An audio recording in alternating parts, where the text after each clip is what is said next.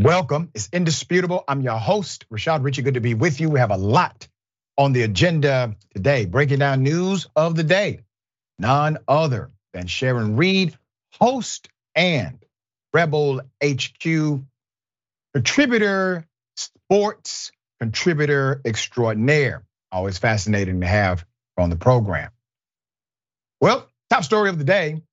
Megyn Kelly grills Donald Trump about COVID, and somehow Trump ended up sounding more reasonable than Megyn Kelly. Fascinating. Here it is. For years, you've been saying that the reason you didn't fire Anthony Fauci was because he'd been there for a long time, that you would have taken heat, that it would have created a firestorm, quoting your words. Then for the first time in May. I also said I didn't listen to him too much. I'm getting there. But then in May, you started saying, well, he's a civil servant, so I couldn't technically. The truth is, though, not only did you not fire Fauci, who is loathed by many, millions of Republicans in particular, but also some Democrats. By the way. You made him a star. You made him a star. This is the criticism of you, that you made him the face of the White House coronavirus task force. You think so? That he was out at every presser, that he was running herd for the administration on COVID, and that you actually gave him a presidential commendation before he left office. Wouldn't you like a do-over on that? I don't know who gave him the commendation. I really don't know who gave him the commendation. Presidential commendation. One went out to Mark Somebody Miller, too. Probably handed him a commendation. But let me just tell you about Fauci. Fauci was very important in the Biden administration, much less important. If you know, he didn't want to stop China. He wanted to let everyone come in from China. I stopped it. I overrode it. I overrode many of the things he did. He was much less important to me. Now, with that all being said, he's been there for years. He was respected. He lost a lot of the respect because of COVID, but he was respected. And on COVID, if you know what I did, I let the governors run their states. And many of the governors opened up their states. Some of them didn't. Okay, now that seemed like a typical Republican and Trump disagreement. Typical, right? Except for the part where Trump doesn't know how a person got a presidential commendation, even though he was president at the time. Here's more. Wouldn't you like to go back and try to clip his wings? This guy was pushing mask mandates on us. He wanted the most extreme measure at every turn. Okay, look, I'm not one that blames a system that if you're civil service or if you have some other protection that you can't get fired, because I've done things that are a lot worse than that. You're big on the firing. So yeah, I fired a lot of people. I fired Comey. And that was one of the great firings. I fired Comey, and then I fired a lot of other people in the FBI, and they were great firings because the deep state, and they were at work, and they were not good people. But I was not a big fan of Fauci. If you look at Ron DeSanctimonious, this guy said the greatest things. I can give you articles that, well, Fauci's great, he's wonderful, we love him, we don't do anything without Fauci. This went on for months. But he didn't listen to Fauci. He did 100%. Look, he shut down Florida. I will give you. He shut down Florida for a month. Oh, he shut it down for a lot longer. Okay, all right. It's getting comical, but listen, I promise you, there's more. Here's the thing.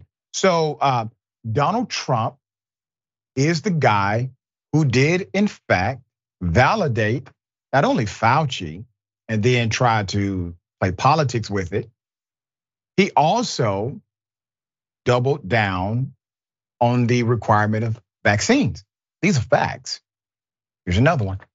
Some didn't shut down at all. Operation Warp Speed, though. Yeah. That was on the vaccines.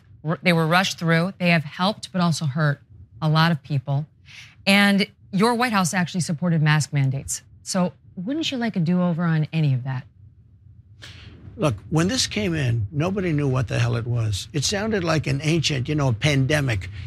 You thought that was from 200 years ago or from 1917. We never thought you'd have a pandemic. Nobody had any idea. As far as the vaccine's concerned, you had the original COVID, and the vaccine had an impact on that. And there are some people, I will tell you, some friends of mine that are Democrat, I think they voted for me, but they're Democrat, very smart people, top people. They say, I don't understand one thing. Why don't you talk more about the vaccine? It was one of the greatest things you've ever done. Now think of that. They say to me, and I say, I'm not going to talk about it one way or the other. First of all, no mandates. I don't want mandates. I never had mandates. Florida sort of had a mandate because they were giving the vaccine. They were demanding everybody take the vaccine. It's another thing. But no mandates, no anything. I didn't demand anybody take it.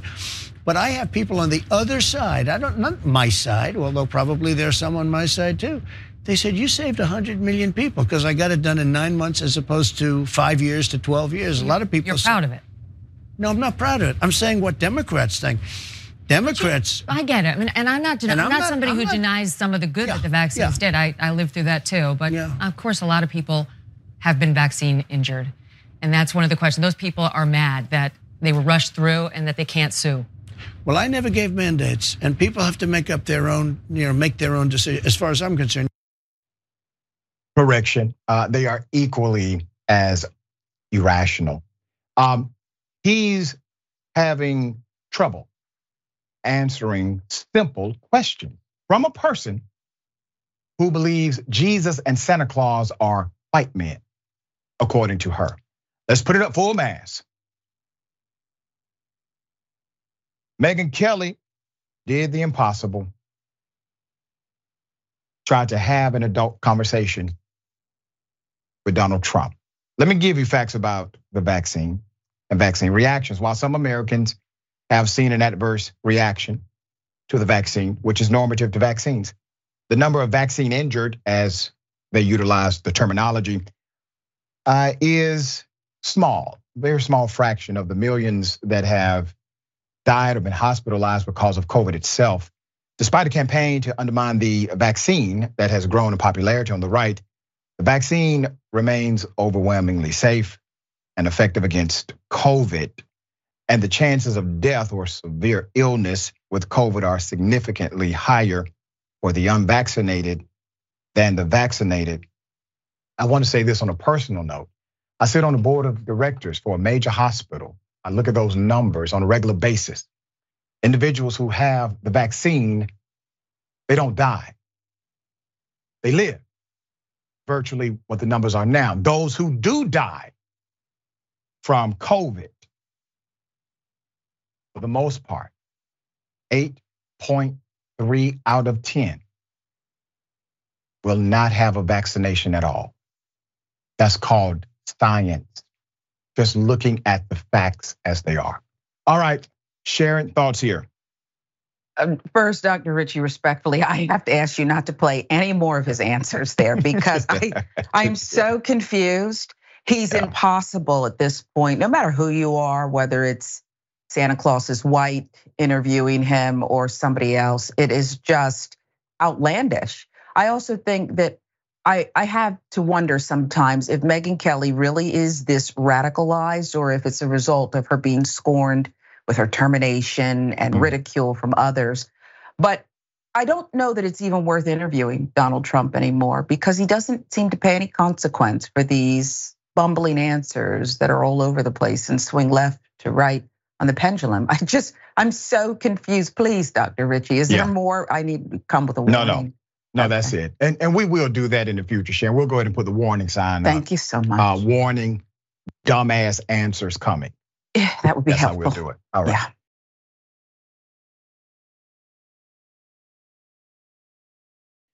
Yeah. Okay. Very sad situation. Earthquake, Morocco. Almost 3,000 have died.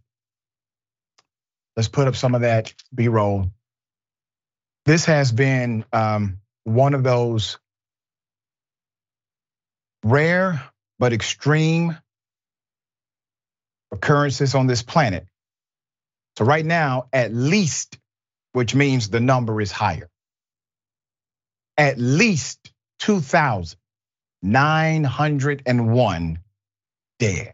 Let's put up the picture full math. You have well over 5,000 who have been injured. The United Nations estimates that roughly 300,000 people have been adversely affected by the earthquake in Morocco. A powerful 6.8 magnitude earthquake struck the region, unaccustomed and ill-prepared for such a jolt. On Monday, the death toll rose again. That's according to the Ministry of Interior. We have rescue teams from Spain, Britain, and other places. Remote villages, well, they were hit the hardest. The worst of the destruction is in the scenic High Atlas Mountains, where dirt roads and they snake into these snow-capped peaks. Many of those passes have been blocked by rock slides, making it impossible to reach individuals who may be trapped. Some of them are trapped in their very homes. Here's more of that. The level of destruction is absolute. Struggling to find the right word to describe what he was saying. Not a single house has stayed upright, not one. We're going to start our search with dogs and see whether we can find anyone alive. People are sleeping anywhere for safety and shelter. At Ron Point de la Palmera, the main traffic circle at the entrance of the city, hundreds of people were sleeping on the sidewalks, sleeping in the grass along the road. The rows of people sleeping stretched the length of the boulevard driving into the city. After many in the region spent 2 nights outside, the Royal Moroccan Armed Forces are preparing to build tents to help provide temporary shelter for those who have been adversely affected by the earthquake. Most of the dead were buried under the rubble or collapsed buildings, the government said. International aid groups warned that Morocco faces a huge challenge in supplying help to the estimated 300,000 affected people and in rebuilding destroyed communities. The International Federation of Red Cross and Red Crescent Society suggested that the death toll could be much higher, with at least 10,000 feared to be missing. Volunteer efforts, you got Morocco's young are powering the country's very desperate relief effort right now. There's a youth center working in conjunction with volunteers. It's just not enough. Just not enough. The destruction is so extreme. The death toll is truly unknown. The numbers they keep coming up with are almost trajectory numbers rather than real numbers. How is the world responding? Fragmented. It's a fragmented response. It's not just fragmented in coordination. It's fragmented in care, concern, heart, compassion. We are literally on this planet together. We think somehow distance separates us, but it does not. We were meant to work as a collective, to help each other, to be there, regardless of our, let's just say, socioeconomic background or what country we've come from. I fear that we have become more divisive, less concerned, and more tribal in the way we look at the society around us. If you are a person of faith, I covet your prayers for the people of Morocco. If you're not, send them positive vibes. At some point, we have to coordinate a better international response because they are going to need significant care to rebuild. Sharing thoughts. It's horrific. It's a race against time in Morocco right now, and it seems even the offers of aid, as you mentioned, Dr. Ritchie, it's not enough. It seems as if it's this kind of check the box to whom it may concern, and maybe we'll send something down the line. There is no down the line. There are centuries old sites destroyed. Mass funerals will need to be had, and when you look at the pictures, it is just stunning how anyone can say, well, I don't see it out of my window, so it's heartbreaking. Very much so. We will bring you updates as the story develops and more information comes.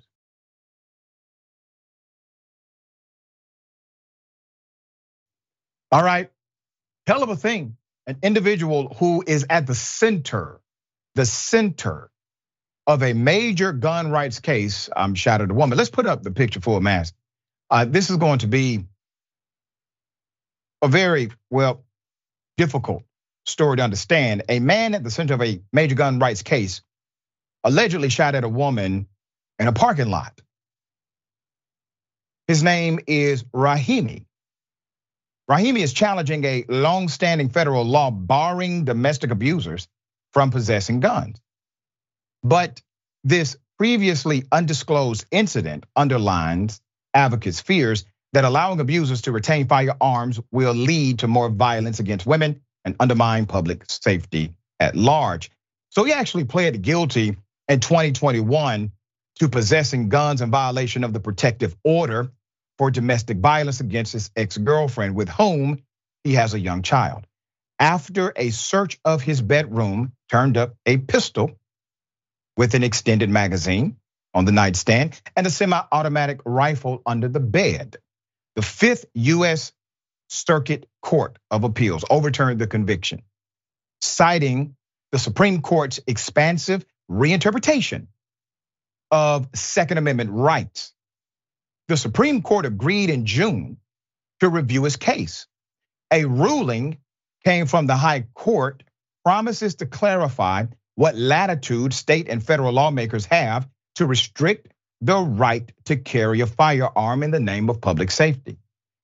So the total number, let's put this picture back up. The total number of the alleged shootings, however, is actually 6 and started 1 month earlier, according to police records obtained by the Huff Post. On November 12th, 2020, a 25-year-old woman told police that she agreed to meet Rahimi in a parking lot after receiving a Snapchat message from him saying that he had something for her. When she arrived, she told police she saw him kneeling by the driver's side of a vehicle, wearing all black clothes, including a black ski mask covering his face. Rahimi had his hands around his waistband, she said, where he appeared to hold a pistol with a magazine larger than the gun itself. As the woman got back into her car and drove off, she heard 5 or 6 gunshots, some of which appeared to strike her car. Vehicle was shot multiple times with the driver inside, the police report reads. So while the federal case proceeds, he faces state charges for possession of fentanyl, reckless discharge of a firearm, charges for aggravated assault with a deadly weapon against 3 separate individuals. He is currently at Green Bay Jail in Fort Worth while his state cases move forward. Why are we even talking about this? Because the US Supreme Court has adopted a narrative so extreme as it relates to gun rights that this all of a sudden becomes not a no-brainer to them. This is a no-brainer for me. It's a no-brainer for you. Now, I wonder, does the Supreme Court have the same, let's say, I don't know, integrity as it relates to voting rights? Will they uphold the fact that if you commit a felony, you're on probation or parole, or you owe money to the state or the federal government? Will they say you should still have the right to vote while in prison, while serving your sentence? Hell no. They don't give a damn about your right to vote. They don't care about you paying taxes and still not having the right to vote. But for some reason, when it comes to guns, everything changes. Do you not find it ironic that states will pass laws called constitutional carry, meaning you don't need a prerequisite in order to carry the gun?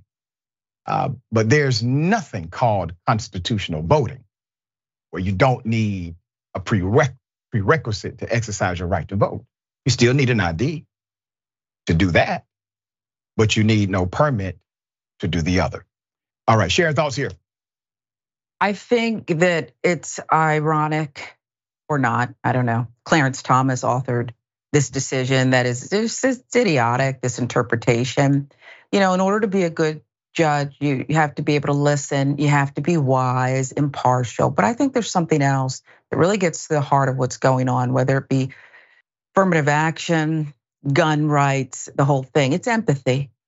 This court lacks collective empathy. Not everybody, of course, but empathy. And that Clarence Thomas is the face of this one, it's just gross. It's gross. Women will suffer and have, and he could care less. You knocked that out the park. That's the underlying current to all of their decisions. They lack that dynamic connection. All right, we got more on the other side. It's indisputable, stick and stay.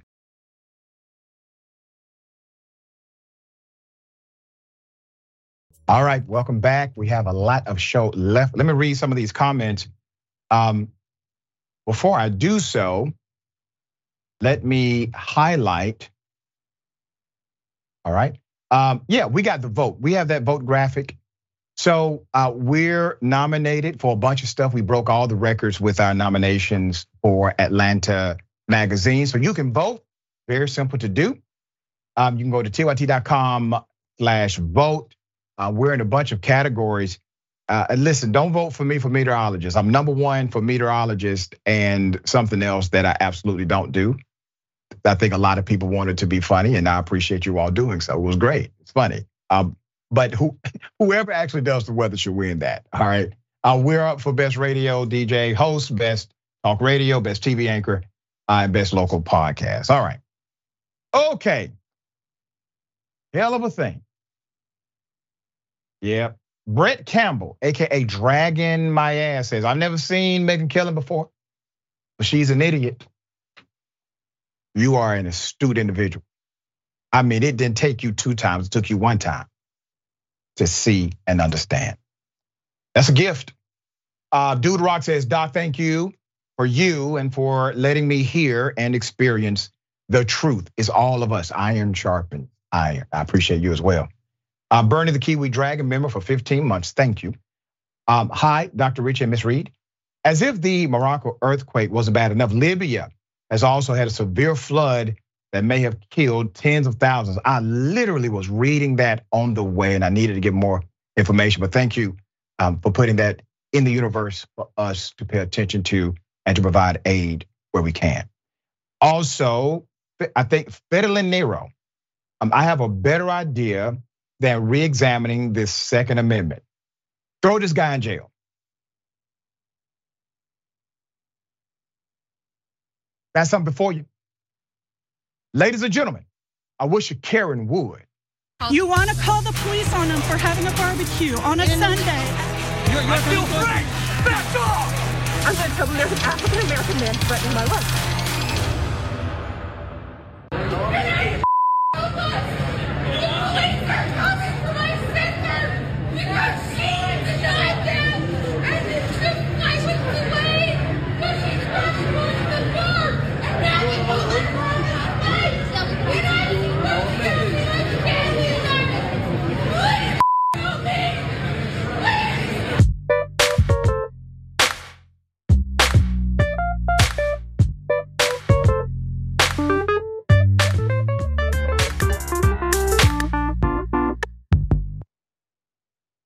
We have a code 98, Karen on the loose. Put up the picture full mass.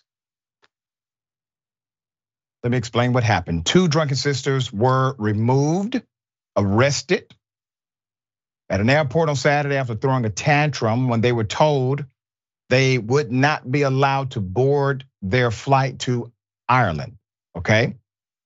She charged toward the gate attendants and demanded the pair be let on the flight right now. After realizing the crew wasn't going to relent, the woman turned to the crowd of airport travelers for help.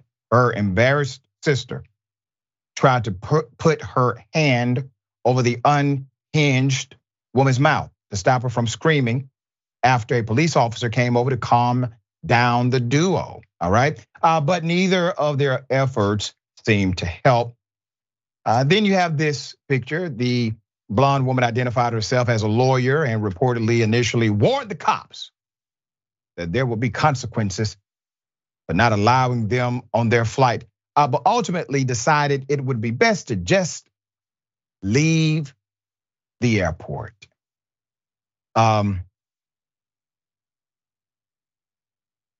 They're alive. They did not get harmed physically. And naturally, they could actually have felonies right now, but they just left. Good for them. Ironic, isn't it? All right, Sharon, I feel as if when Karens are not held accountable, it simply enhances universal Karenicity. What are your thoughts about that? It's true. It continues to spread. It's out of control. It is this ongoing pandemic. I will say this, the brightest thing they did was, I think he said the blonde woman claimed to be an attorney. And we understand when an attorney who represents his or herself is, Right. has a fool for a client. Perhaps That's you right. call Rudy Giuliani to help next time. But I find it ironic. No stun guns, no taken to the ground. They just left. It probably went to the bar around the corner. Right, they went down the street.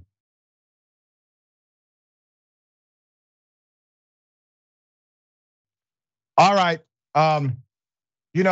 this has got to stop. Let's go to the video. What? Hold on, I'm about to record you because if something happened to me, they gonna have you on camera. That's right. Somebody come get their family member. That's right. Following me. That's right. Yep. Bye. That's right. You're not getting in my car. Look. You tripping. You tripping. Nope. You're not getting in my car. Camera. Look, wait. I unlocked wait. my door, but you rushed to my passenger. You're not getting in my car. Put Sorry. me on camera first. Yep, Hey, you look, are on camera. Hey, look, she can't trust the most No. trustworthy. I already Nobody, told you I'm man. not single, so I don't know why you nobody. following me. Look, I even help. I don't care. So you following me around my car. I'm trying to get in. He ran straight to the passenger side. Can you get away from my door so I can get in my car though? I don't even know you. And then it actually escalates. Here it is. Hey, delete that camera. I'll grab that phone from you and break it. And then you know what? All these witnesses out here. About them. Look. Delete that on camera, please. Well, can you get away from my car? Yeah, but delete that recording. I'll delete it as soon as I see you start walking that way. Because for my safety, you just followed me around this store, and then you following me to my car. So actually, I'm gonna go back to the store because you're out of line right now. Let's walk back to the store. And you're not gonna. You can delete the camera. First of all, Delete that. you're gonna get away from me. Yes. Get away from me. I'm waiting for you to delete that. You're not about to make no money off of me, cuz. Ain't nobody making no money. First of all, do it look like I need to make some money off you? Yes. No, I don't. Look like you need to make some money off of me. No, it's not.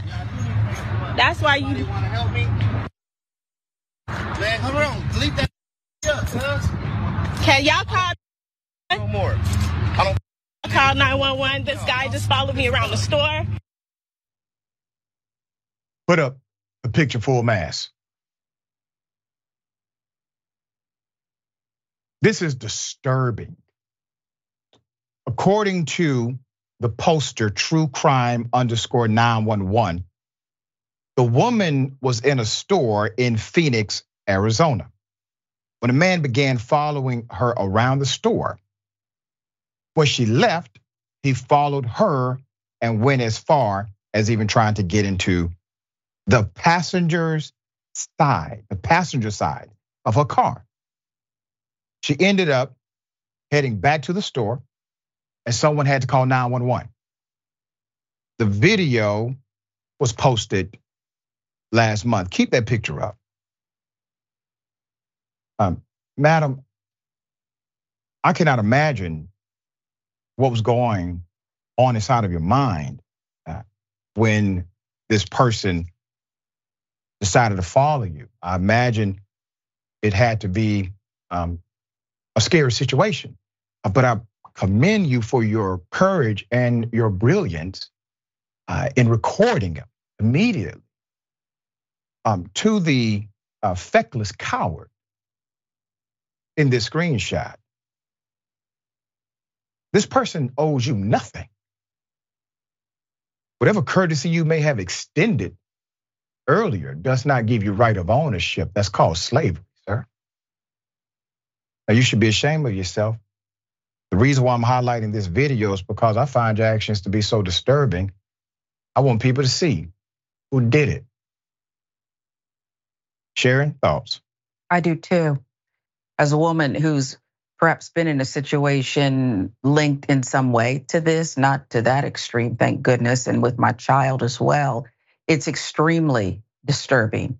It's criminal, it's predatory, it's scary. And yes, a brilliant decision to, whether she was recording or not, to make sure, he knew this is what I'm doing here. It's just horrific. She mentioned other people, Dr. Richey, who were witnesses around. I couldn't tell by the video. I don't know if you and your team can, but that would be my only other concern. When you see a young woman like this, I can't imagine not joining in numbers to help protect her. That's right. And we are extending an opportunity. If the young lady would like to contact Indisputable, there's an open opportunity to do so. All right, I'm glad that you're safe. We got more on the other side. Indisputable, stick and stay.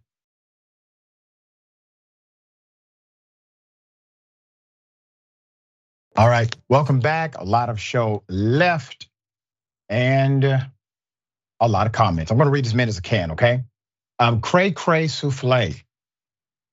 So glad they didn't get on the plane. I can't imagine what 10 plus hours and 30,000 at 30,000 feet would have been like. Yep. Colin Hutton, thank you for that. I'm Sharon. I don't know if anybody told you this, but you have the perfect voice for radio and TV broadcasting. I completely agree. Your great cadence matches your insight. Most of all, I believe it resonates with people. Very much so. Thank you very much. At least you didn't say face for radio. I think right. Okay, thank you. Lady F&T, member for 2 months. Hey Doc, I'm loving this. Being retired, I can watch you live. Awesome sauce. That's dope. Thank you. Trudy Lawrence, member for 13 months. These pigeons not flying today. Hope they banned for life. Disbarred. The Last Dragon, member for 1 month. Love Indisputable. Have been watching you from the start. Thank you for being an A1, right? Twitch, Bumble Buzz Dragon. She kept it cool and kept her voice steady in this terrifying situation. Really impressive. Strong person, right? Strong person. Okay, I have an update. Doctor hired for Autopsy posted it to IG Live. Let's put up the picture. Insane. So in an update, Jessica Ross and Trevion Isaiah Taylor Sr., the parents of a dead baby who was decapitated. If you remember our original reporting, the hospital did not report it to the authorities, and according to them, encouraged them not to do anything either. It was the funeral home who did so. This was during a botched delivery. They trusted another doctor to perform an autopsy on the child, but this doctor recorded the procedure and posted it to IG without getting or seeking their permission. As previously reported, the plaintiff said the mother went into labor in early July and went to Southern Regional Medical Center. She and the father claimed that Dr. Tracy St. Julian decapitated their son. Okay, let's put up the picture. Trevion Isaiah Taylor Jr. during a botched delivery. Plaintiffs accused the hospital and the doctor of trying to cover up the horrifying truth of what happened. The doctor allegedly kept the couple in the dark about the decapitation when talking to them a few hours after the delivery. Hospital workers allegedly lied to the couple, telling them that a free autopsy was not an option under the circumstances. The complaint alleges that this false information was given to avoid a forensic autopsy and to obstruct the gathering of evidence, according to the authorities. Furthermore, the complaint alleges that healthcare providers at the hospital pressured the young couple to cremate their baby in an attempt to destroy the evidence. It was only on July 13th, several days after delivery and a day after Ross left the hospital, that staff told them about the decapitation. The plaintiff's statement said the hospital has said that St. Julian did not work for them and that she was only using their facility. They assert that the baby's death occurred in utero prior to the delivery and decapitation, that they voluntarily reported the death to the Clayton County Medical Examiner's office and were cooperating with all investigations. So enter Dr. Jackson Gates. According to the new complaint, Ross signed a contract with him on July 12th to do the autopsy. The lawsuit filed on September 1, but recently reported, said that he hosted on July 14th video that showed in graphic and grisly detail a post-mortem examination of the decapitated, severed head of the child. Gates took it down, but then on July 21st, put up 2 more, according to the complaint. Again, these allegedly showed the autopsy in horrific detail. The plaintiffs were informed about the posting of these videos on social media, resulting in the plaintiffs experiencing feelings of shock, anger, humiliation, and outrage. A plaintiff statement said they had paid Gates $2,500 for the autopsy. And I want to remind you, they should not have had to pay at all. A forensic autopsy was allowable at no cost, except they were misinformed by staff, according to them. Ross and Taylor Sr. sent a cease and desist letter through their attorneys on August 10th, telling Gates to take down the videos. The IG account named in the lawsuit is set to private as of Wednesday. Gates did not respond to Law and Crime. This is a young couple. One doctor, according to them, completely violates all sentiment of care. Then they seek another doctor to help bring them justice. And this doctor, according to them, violates them yet again. People have to be held accountable. You get all of that education. You go through all of those certifications. You know better than us. You're the MD. You know the rules and ways we never could understand them. And then you violate trust in such a way that's baffling to the authorities. And now this has happened to the same couple twice. 2 different scenarios, but done by people who hold extreme public trust. You know why the hospital said the original doctor did not work there? Well, liability. They contract with medical doctors all the time. That's how it works. We're gonna bring you updates as they come. My heart goes out to this young couple who did everything right according to the report that we have. Everything right. They showed up to prenatal and all of it to have something like this happen. Sharing thoughts. They should be snuggling with their baby right now. Yeah. And every time you say people should be held accountable, Dr. Richey, that's what I think we have to focus on, the people. What is the hospital? Just made up of people. So many people had to conspire to do this filth that you or I would have been the one person to whisper in their ear and say they're lying to you. No one did that because too many people don't care about Black people. And that includes people of color indoctrinated to act this way. I hope, though it'll never bring their child back and never take away the pain, that they too can reach an 8-figure settlement like Melissa Rivers did. Remember that? When they took pictures of her mother, who then passed away during her surgery. Remember that? She's worth it. This couple's worth it. Right. Very well said.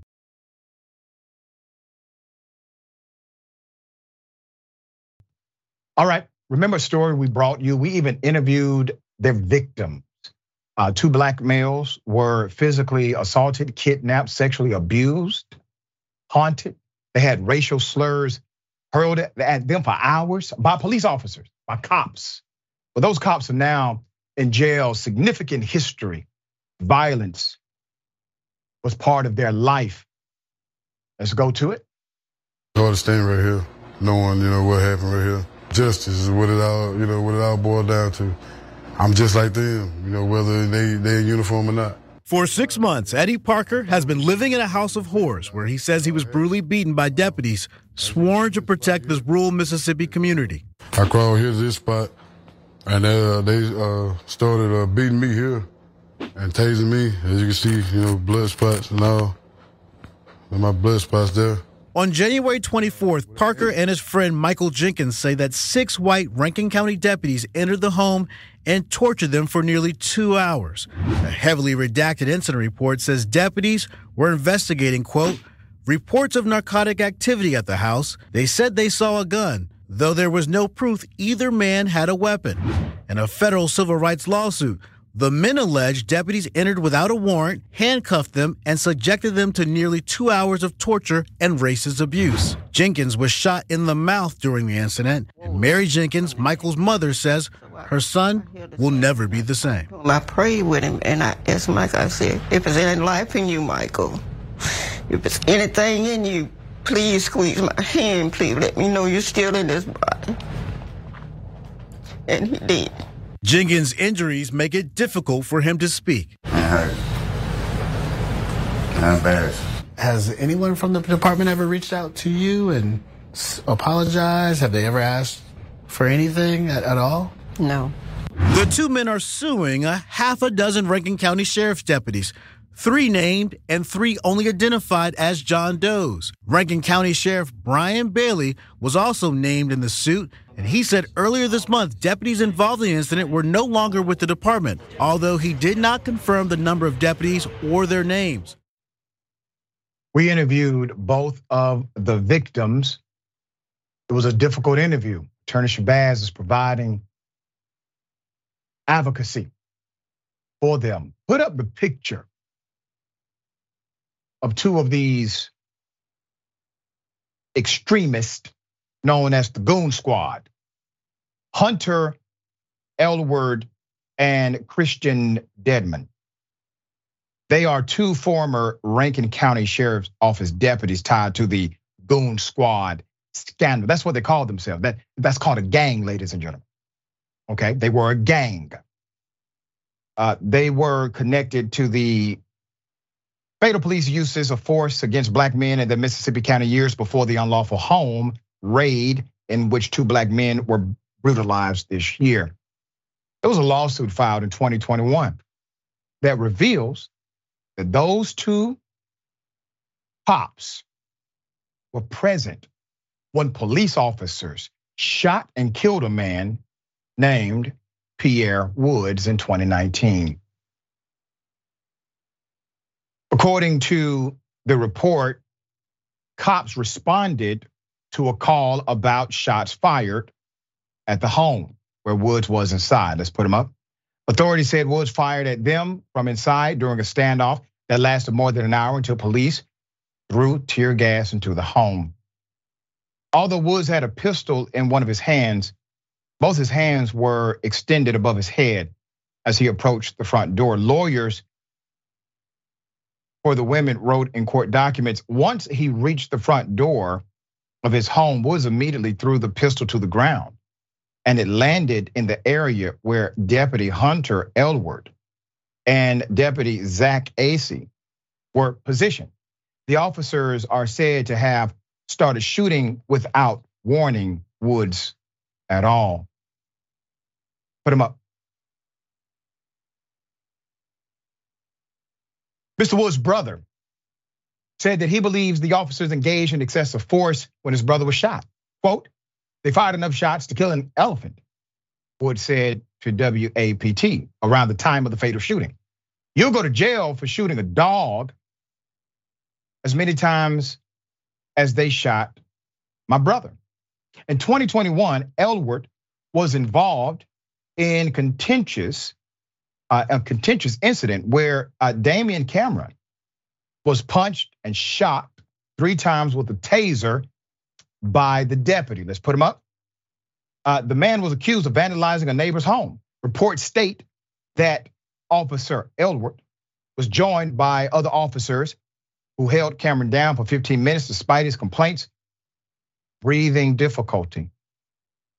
These are the ones we know about. The Mississippi State Medical Examiner's report on Cameron's death was inconclusive. And in October 2022, a Mississippi grand jury declined to press charges against Officer Elwood and other deputies due to insufficient evidence. However, the New York Times consulted 3 independent forensic pathologists to review Mr. Cameron's death, and they identified signs of asphyxiation in his neck, suggesting a different cause of death. Let me tell you why I believe these experts. One, when you say inconclusive on a medical examination report, you likely will never be held criminally liable for obstructing justice or manipulating evidence, because you're allowed to have that opinion without real consequence. While the 2 deputies were never held responsible for using force in their previous cases, Dedman and Elwood have pleaded guilty in their current case and are awaiting sentencing. Once again, the system, right? Remember the sheriff who claimed, they're no longer with the department. He backed the play initially. When we first reported on that story, he backed the play of these cops. They were so egregious, they literally had a cop who was not even in their jurisdiction partake in this madness. They call themselves the Goon Squad. What are they really? They are a rebranded permeation of the KKK. Because according to the black men who were assaulted and damn near died, these cops were saying things like, "Do you date white women?" And he was sexually assaulting them, making them take showers together. How sick and depraved are these individuals? These individuals, according to the men we interviewed, were well known in the community. They knew them as a gang, not as the police.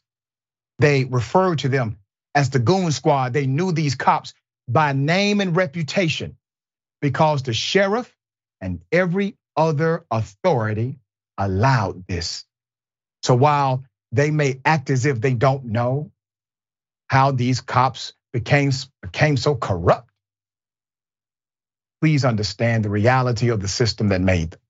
Sharing thoughts here. Yeah, and they all know him, including Dr. Stacey Turner, that coroner that you were speaking of, Dr. Ritchie. They all knew, the one who said Damian Cameron's case was undetermined, okay? People need to be clear on just how closely police, prosecutors, coroners, the chief medical examiner work together to fraudulently hold no one accountable when they kill Black people. Yep. It's just a fact.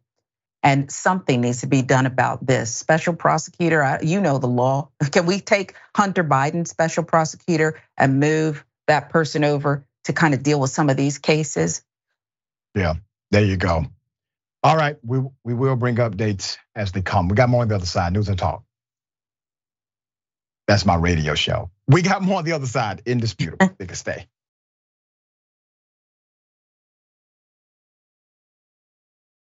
All right, a lot of show left. Let me read some of these amazing comments. Okay. Carlos Wright, this doctor needs a separate case of investigation due to his lack of ethics toward his oath. Agreed. Spicy Butter, my brother. If you find out who sent you those threats, let me know. My daughter lives in Atlanta, I'm in Chicago. I'll come down to visit, but I will come down and whoop some ass for you. I'm serious, I know you are. We good.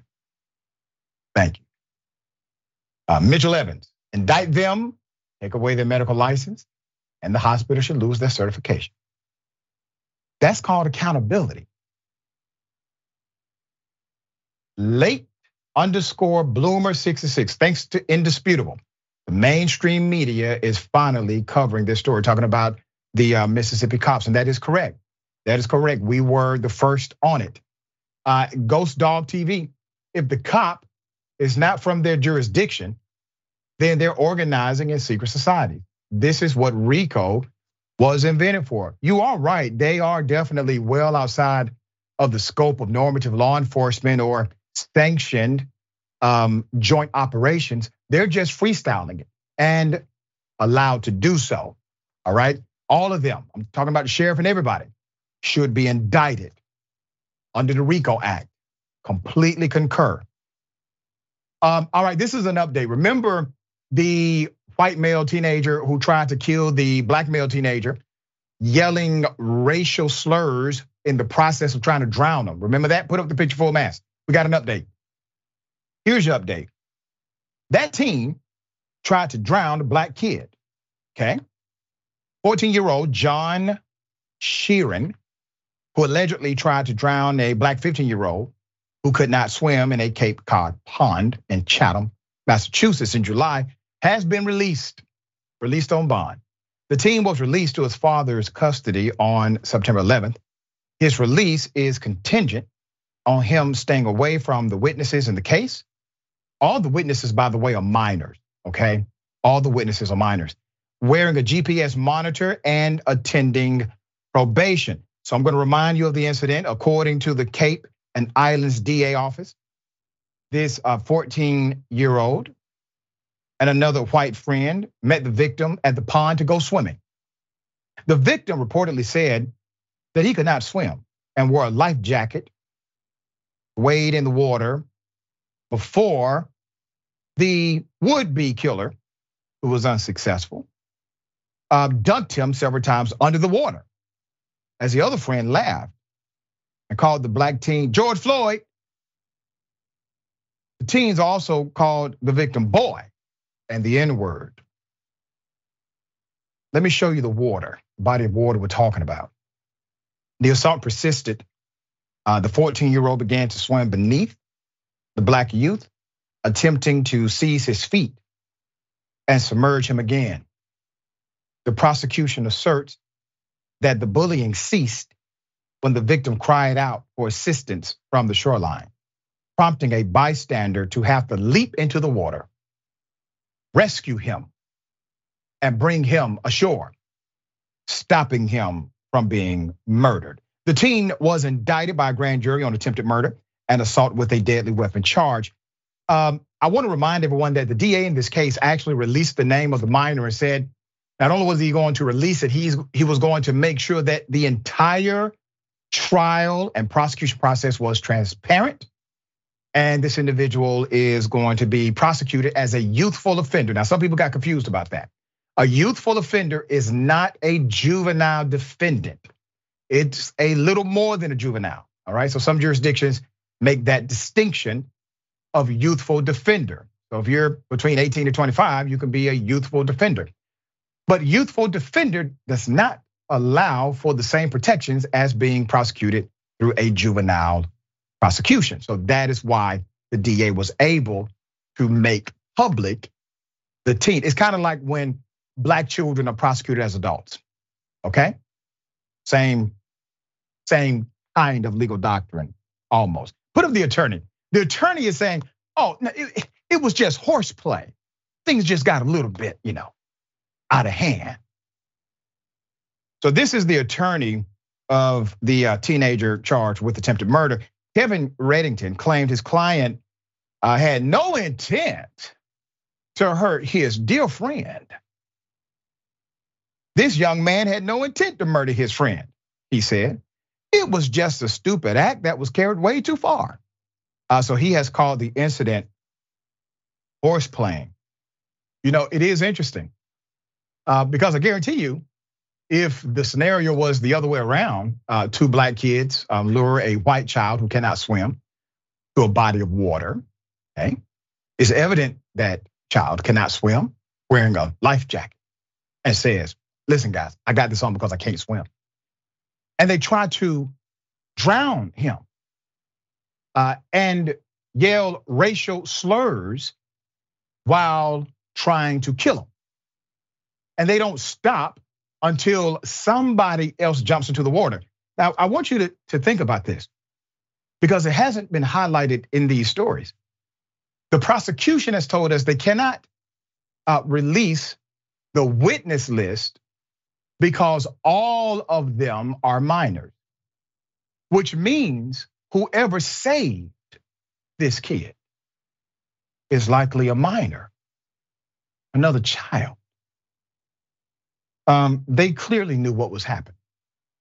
They clearly saw what was going on. You don't think the black child was interviewed? You don't think the question was posed? Listen, do you think this was horse playing or were they trying to kill you? Which one was happening? You were the one in the middle of it. What happened?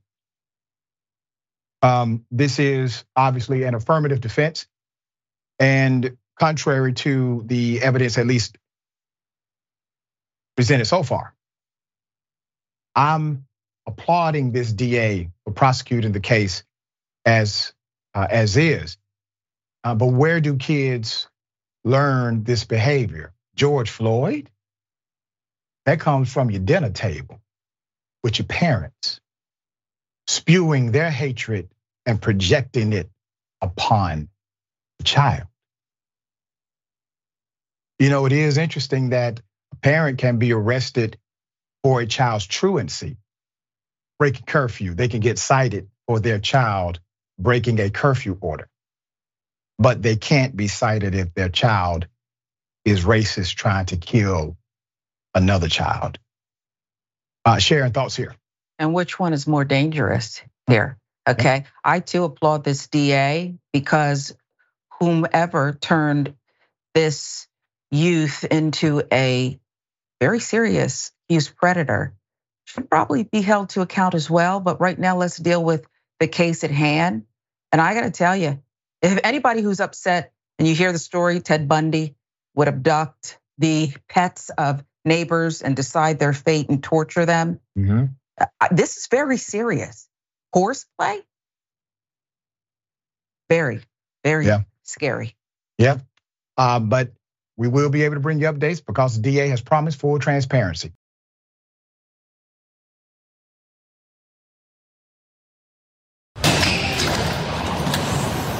One more. Some more. Do some more. How much more? Is that it? One more?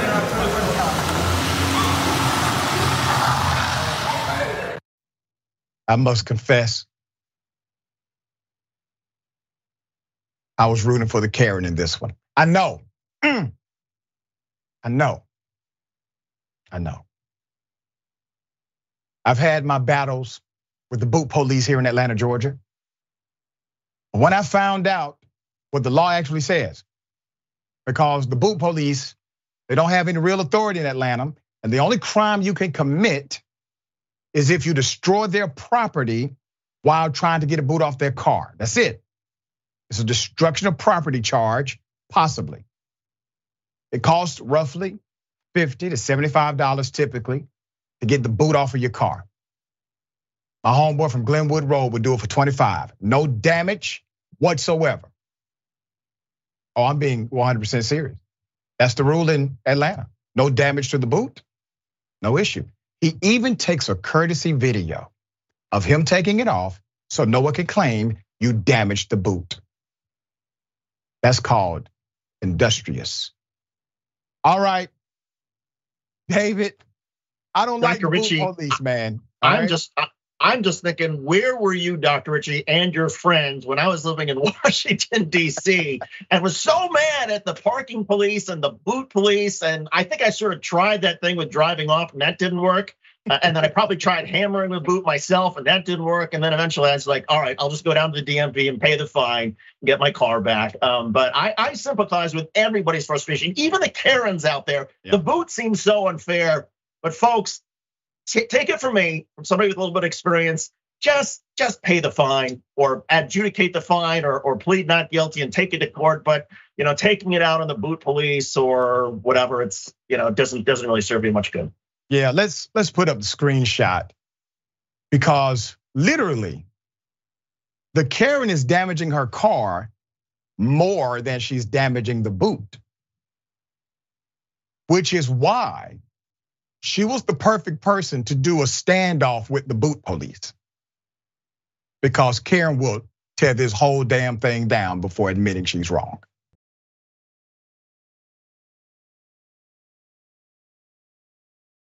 Welcome back to Indisputable. I'm Sharon Reed. I'm taking over from Dr. Richie from here. Storms rolling through Atlanta. So you know the drill, sometimes things happen. But this next story, it raises a question.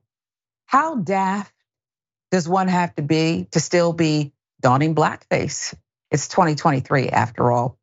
But that's exactly what's going on. Polish game show had contestants perform in blackface. Okay, this is a produced show, folks. Polish karaoke show performer is now being slammed for using blackface to imitate Kendrick Lamar. Oh, and he threw in the N-word, saying it full verse for good measure as well. It's a popular program. It's known as Your Face Sounds Familiar Elsewhere, and it features singers giving their renditions of performers in front of a live studio audience.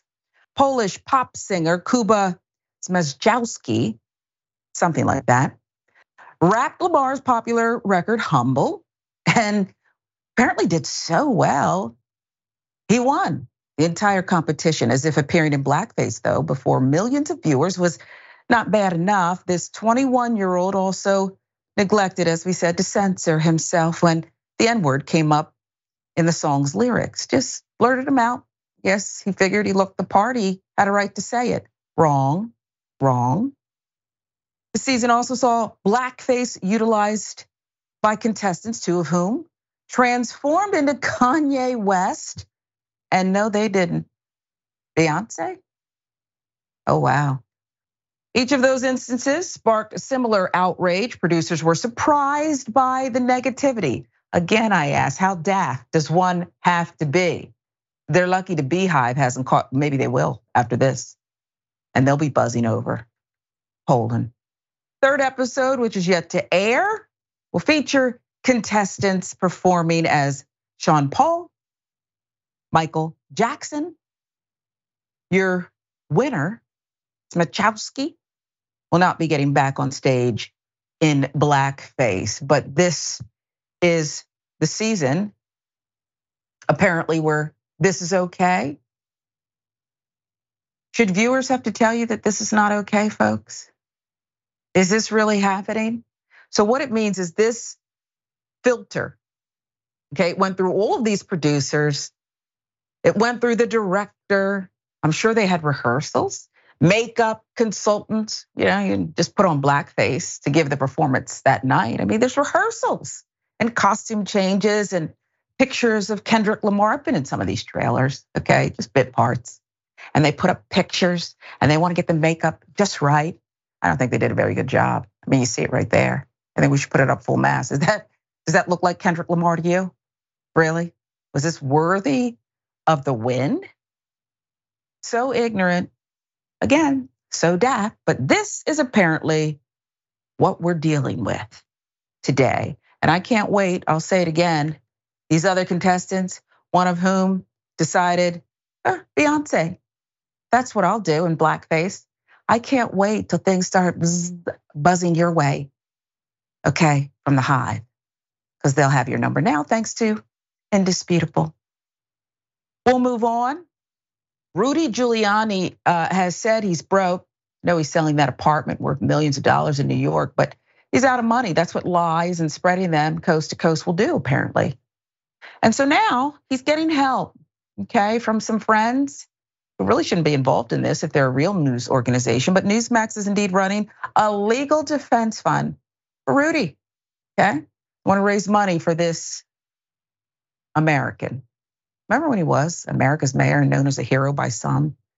Newsmax is running a legal defense fund for Giuliani.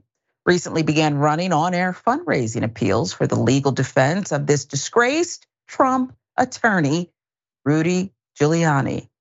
Not only is the network urging viewers to help Giuliani, it appears to be also running his donation website directly and collecting the checks on his behalf. How Newsmax has referred to Giuliani's case. Let's go through that, shall we? The charges are political persecution by a far leftist daughter of a founder of the radical Black Panthers to silence Giuliani's free speech rights. Therefore, if you believe in America, please support America's mayor. Because if viewers don't donate, Newsmax warns you may be next. No, you won't, okay? You won't be next. All you have to do is not go coast to coast spreading lies about the election and putting people, good citizens who just volunteered like Ruby Freeman, in danger. That's really all you have to do. You're not next, okay? You're not next. All you have to do, stop spreading lies. There's more. The website that Newsmax tells viewers to go to, rudyfund.com, redirects to a domain hosted by Newsmax, which indicates that the network will process the actual donations as well. So they're all in on this, folks. This includes physical checks, which are mailed to a P.O. box listed on the Newsmax contact page as a mailing address. So they're actually dedicating staff to this. Who's opening the mail, okay? Who's depositing the checks? I thought there were cutbacks in TV, okay? Maybe they have more money than we know, and they're taking in more dollars for this accused criminal. Support the Rudy Giuliani Legal Defense Fund. Supporters are given the option to donate between $25 and $5,000. Are you really gonna do this? Who's giving to this? I wish we could see the list. $5,000. And how much money have they taken in? Well, the host Rob Schmidt appeared to inaugurate Newsmax's fundraising push on August 31st with an interview with fellow Newsmax host Sebastian Gorka. Schmidt decried the brutal attack on Giuliani as incredibly toxic and unethical. For me, Rudy is one of the few true American heroes left, Gorka claimed, imploring viewers, if you believe in America, please support America's mayor. He's not the mayor anymore. A lot has happened since he paraded through the streets after 9/11 and tried to help hold a city and a nation together. A lot has happened since then. And a lot of hair dye has run down his sideburns, a lot of it. Schmidt then told viewers Fulton County District Attorney Fonnie Willis is trying to, quote, send him, Giuliani, to jail for exercising his First Amendment rights and for being an attorney to the President of the United States. I don't believe he's attorney anymore. The crack team here at Indisputable can correct me, but I don't think Rudy Giuliani is an attorney anymore. I think he's been disciplined, okay? I don't know if he'll ever be able to. He can't even represent himself, can he? Well, maybe he can as a civilian. Why is it so important that viewers donate? Eric Bowling and Giuliani tell us why. This is a pair. I can't think of a better cause, he concluded. I can, Morocco maybe. Can you donate to Morocco instead? Can you redirect the funds there? There's people who need the help. But I'll go on. When Bowling asked why it was important for people to support him, Giuliani replied that, quote, as President Trump pointed out some time ago, you're going to be next. And I was next.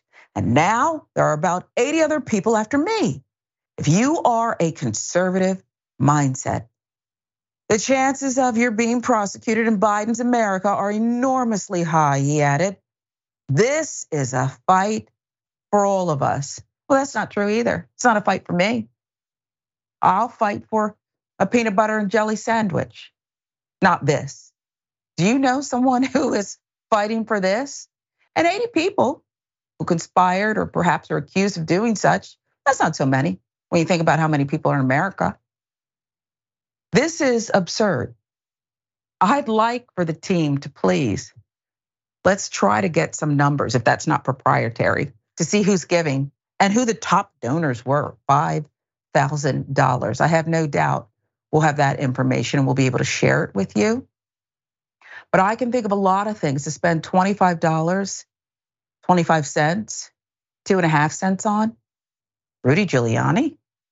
Really? And let's keep in mind that his buddy, who he wanted to catch a ride on his coattails to stealing a re-election campaign, his buddy has plenty of money, okay? Because there's a lot of suckers who are giving to Donald Trump and his "you don't have the copyright" mugshot memorabilia. A lot of people are giving to that, but he doesn't seem too keen on sharing any of it, does he? He doesn't seem too keen on it. I don't know what the ratings are on Newsmax or how many loyal followers they have. Megyn Kelly may need to pitch in as well. And also on her show, perhaps she can redirect people to fund Rudy's defense. And how many does he have, by the way? It's not just Fonnie Willis in Georgia. He's facing other issues. And perhaps, well, where does his divorce stand, the latest one? Okay, and the checks he has to write to the first, or was she the second wife? No matter, those who will give will give. Daft is your word of the day. Does it fit? I think so. I think so. Maybe we'll give you a couple comments because I do want to see where you all stand as we wrap up the show today.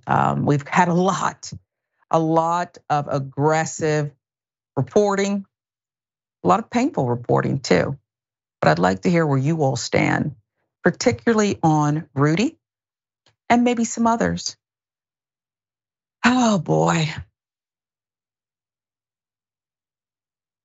Let's see what you're saying about this stuff.